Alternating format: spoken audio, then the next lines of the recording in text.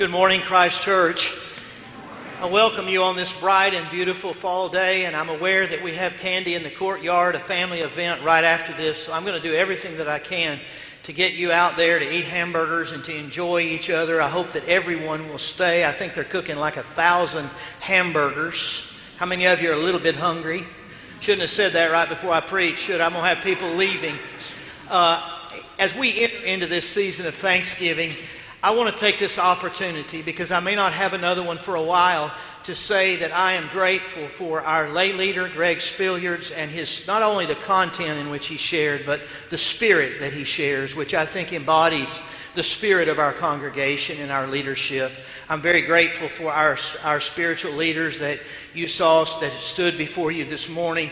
I'm so grateful, eternally grateful, that the Lord has brought Pastor Paul and Missy to Christ Church. What a gift they are, and he is a pleasure to work with on a daily basis. I do want to give you a very good praise report. Pastor Paul's daughter got married yesterday, and he made it through the service, even crying. He made it through the service. And they also had an unexpected gift. Their daughter-in-law was induced on Thursday night, and now they have their first grandchild, Jacob Cheney Lawler. And so be thankful today for new life in their family. I also want to take the privilege to say to you, I'm grateful for you as a congregation. So grateful for your faithfulness and your loyalty and your love for our Lord Jesus. In that spirit this morning, I want to continue our series, Ecclesia. And I want to talk about how the Ecclesia, the church, is a praying people. When we first moved to Memphis, I couldn't help but notice a house right down the street from where we lived that was all broken down. I imagine that house had not always been that way. A few decades earlier, any one of us would have been more than happy to call that house ours and to make it our home. But when I first saw that house 11 years ago, it was an absolute mess. The windows and the doors were broken and in shambles. The paint was peeling, the soffits were sagging, the tree limbs were dragging the ground so low that you could hardly see the house from the street. The roof was ruined, and the yard was terribly overgrown. It was in bad need of repair.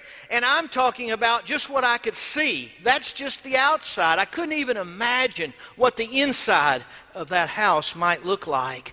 And every time I passed that house on my walk, I thought of 1 Kings 18 and the horrible condition that Elijah found the nation of Israel in when he arrived on the scene. It was a mess. The nation was a mess. The people were a mess.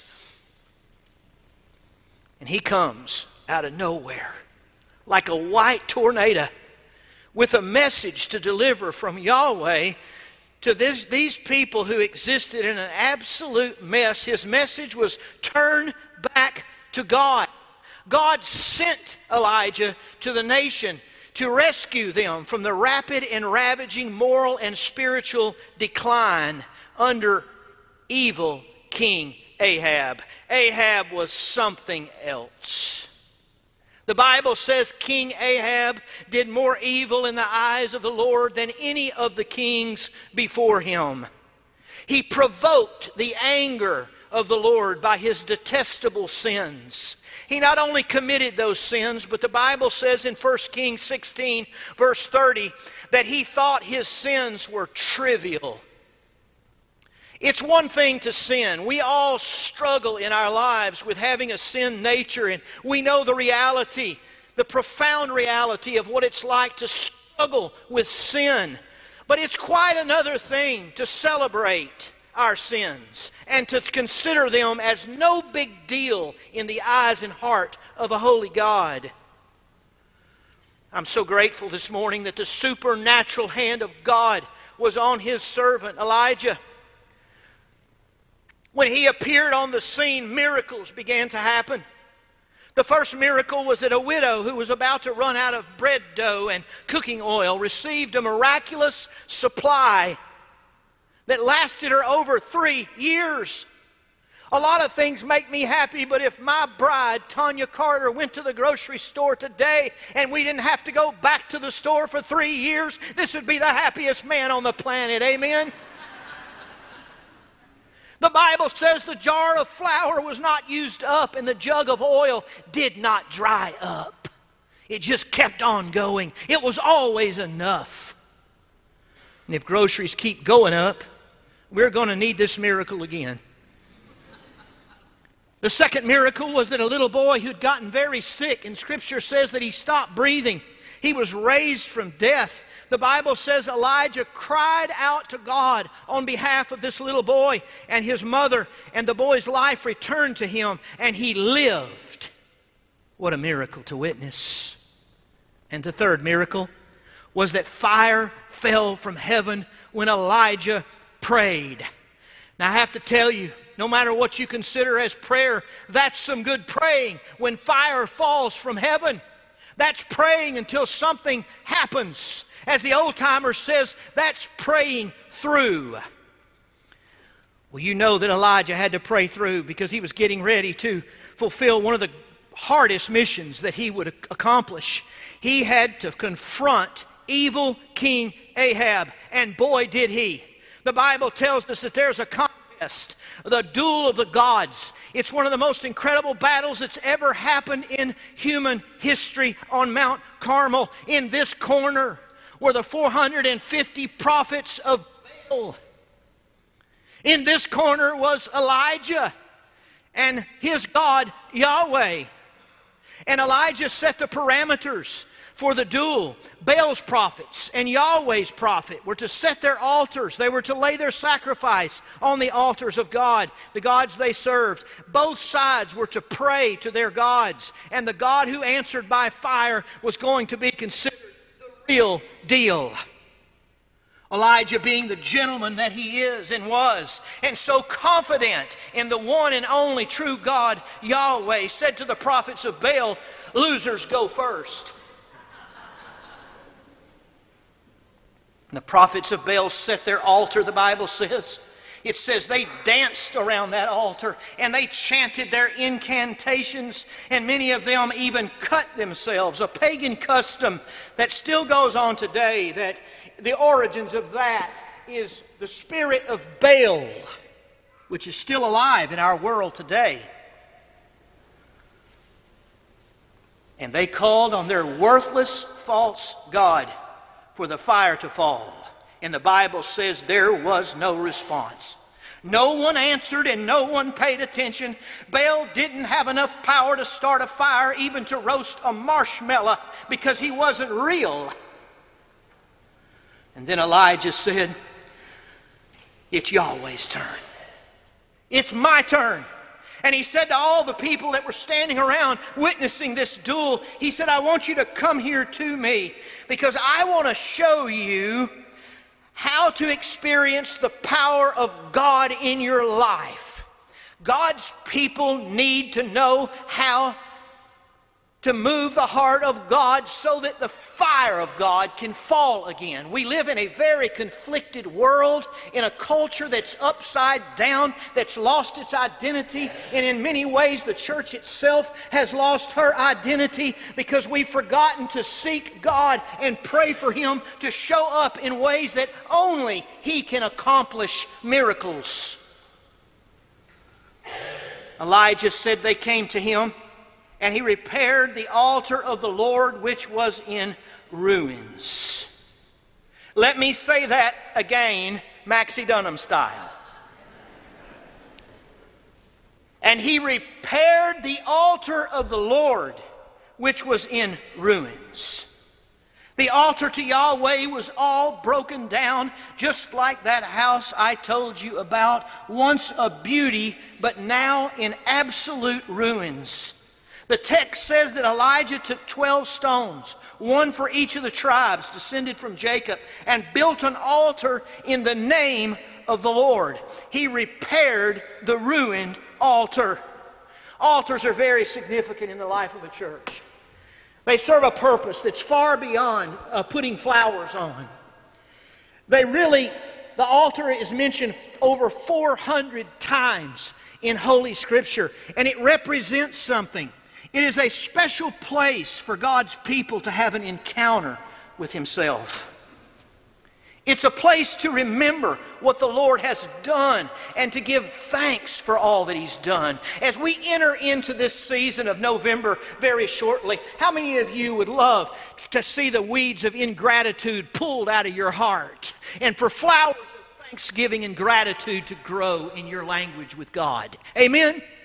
I think 2 people raised their hand. I said, how many people are grateful for all that God has done for you?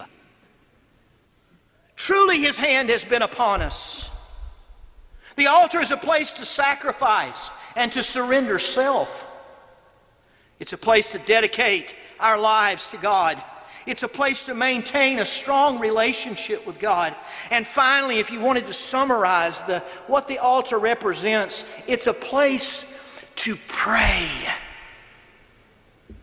The altar had not always been broken down.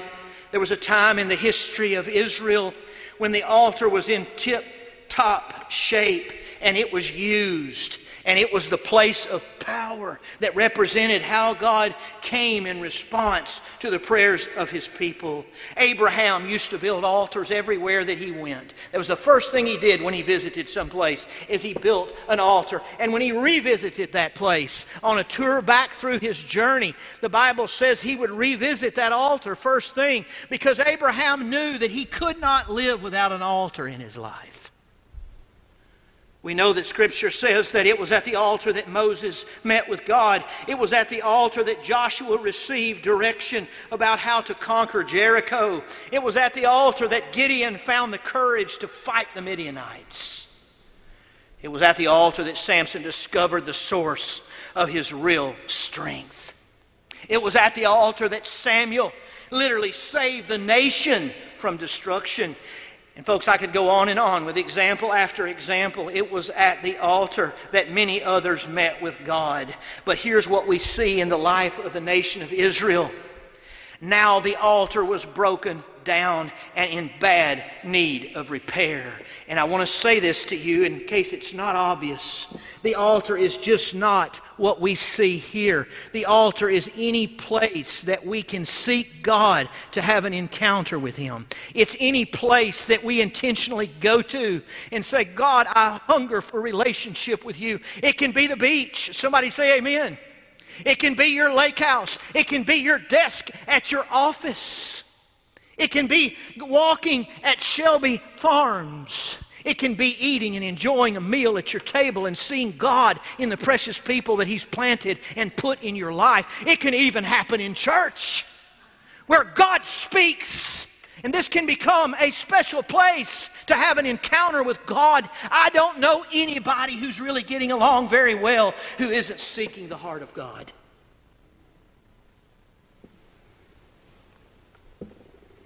Some questions. And the purpose of this message today is not to guilt anyone concerning your prayer life, because it's so much easier for all of us to talk about prayer than it is to actually pray. So these questions are to invite us into relationship with the Lord, because He wants to hear from you. He wants to hear from His people. We are the ecclesia, a praying people. I wonder if the altars of our lives are broken down and in bad need of repair. The ones in here. Have we gotten used to being less than our best for God because we neglect His altar? And is this neglect the reason there is such little sacrifice, such little surrender, such little dedication, and such little prayer? Samuel Chadwick, the great Puritan preacher, once said, "The one concern of the devil is to keep the saints from praying. He fears nothing from prayerless studies, prayerless work, prayerless religion. He laughs at our toil. He mocks at our wisdom, but he trembles when we pray." How many of you believe there's power when you pray in the name of Jesus? God's church, us, we are the ecclesia. We are a praying people. Jesus said himself, we should always pray and never give up. Paul said, devote yourselves to prayer. Do not be anxious about anything, but pray about everything. He says, pray in the Spirit on all occasions. He says, pray without ceasing. The writer of Hebrews says, approach the throne of grace with confidence so that we may receive mercy and find grace to help us in our times of need. James says, pray for one another that you may be healed. The prayer of a righteous person is powerful and effective and availeth much. When Peter and John were released from being interrogated by the Sanhedrin council, after being threatened for preaching in Jesus' name, when they were released, they went immediately to a house church to where there were other followers of Christ. They reported that they had been let go and had been released. And the Bible says that all of them together raised their voices together towards heaven, and they prayed. And they prayed this prayer: God, continue through the name of your holy servant Jesus to heal and work miraculous signs and wonders in the lives of people who are broken and need to be put back together again by your power and your grace. And I love what it says here. You're talking about a prayer meeting.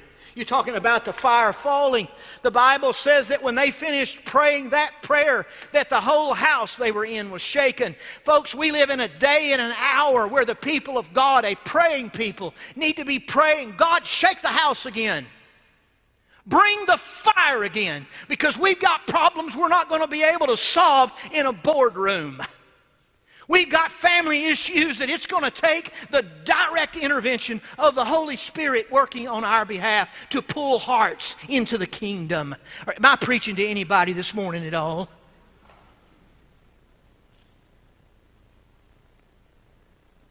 E.M. Bounds, a great Methodist preacher, the pastor of the First Church Franklin in Franklin, Tennessee in the late 1700s. He said it this way: I believe that what the church needs today is not more or better machinery or more novel methods. She needs Christians whom the Holy Spirit can use. Christians of prayer. Christians mighty in prayer. The Holy Spirit does not flow through methods, but through people. He does not come on machinery, but on people. He does not anoint plans, but people. People of prayer. Can you remember in the last 30 days getting before God all by yourself and just laying your life before Him and saying, Lord, I am yours. All to Jesus I surrender. All to Him I freely give. In the last 30 days, have you spent even a few minutes in really urgent prayer? I think of urgent prayer in terms of crying out to God or pouring your heart out to God. And one of my favorite verses is Lamentations 2:19, in which the phrase cry out and pour out are in the very same verse.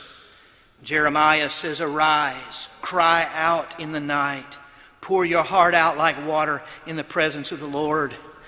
And it's become a revelation in my own heart that we've spent so much time trying, as the body of Christ and His leadership of the church, we've tried to teach prayer. It's a very hard thing to teach. And I'm more convinced than ever that you can't teach people to pray. You can talk about principles, you can talk about promises, you can give tools, but real prayer comes out of a whole environment of felt need. It's almost as if we, as the people of God, have to be driven to pray.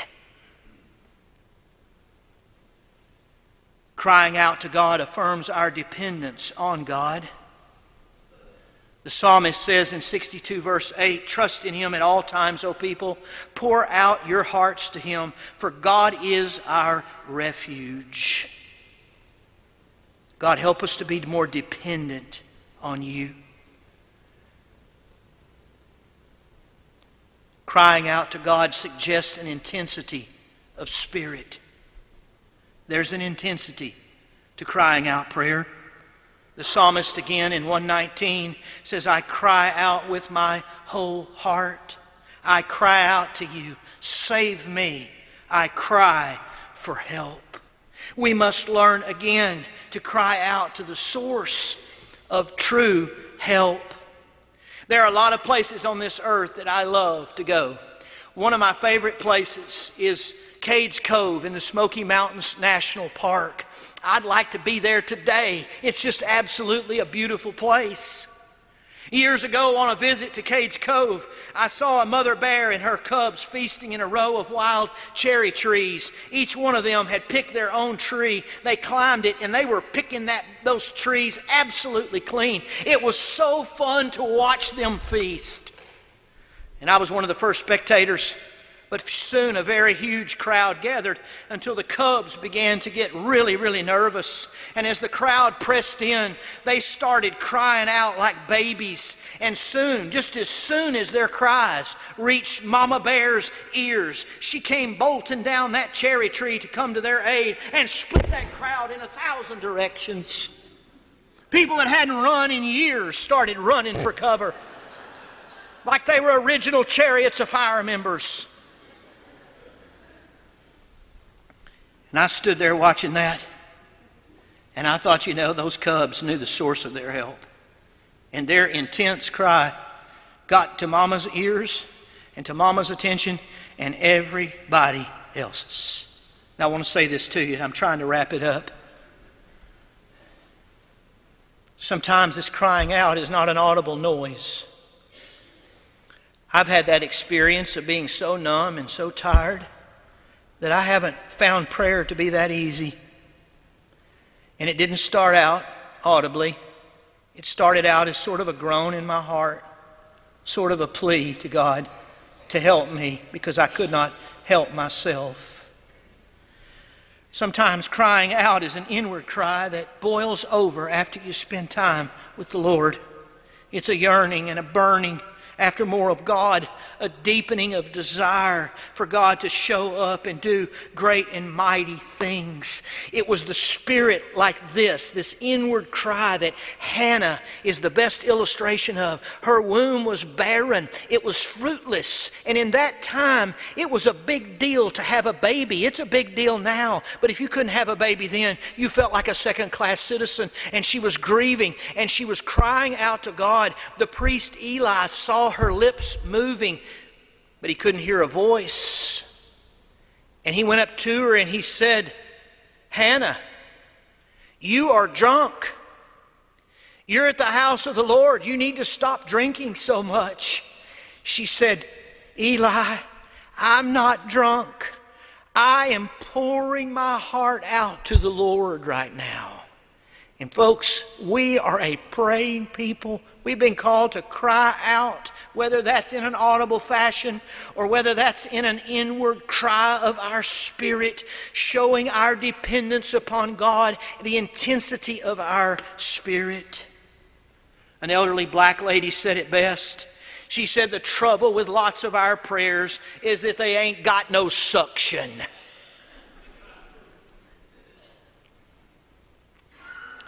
That lady's not talking about tone or volume. She's talking about urgency and intensity. We need to go to God and stay there until we drive our prayers into our doubts and our fears and our insecurities and any other problem that we have, knowing that there is power in prayer in Jesus' name. Crying out to God suggests an intentionality of spirit.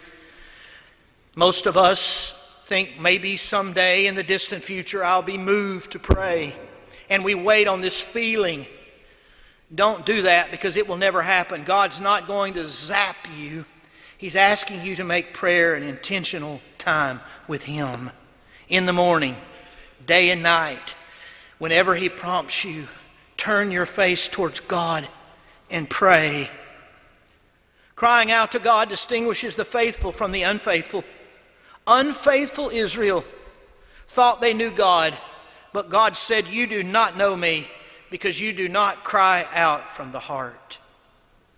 You've turned to other gods. In the last 30 days, have you cried out, oh God, Fill me with the power of your Spirit. I have to have it.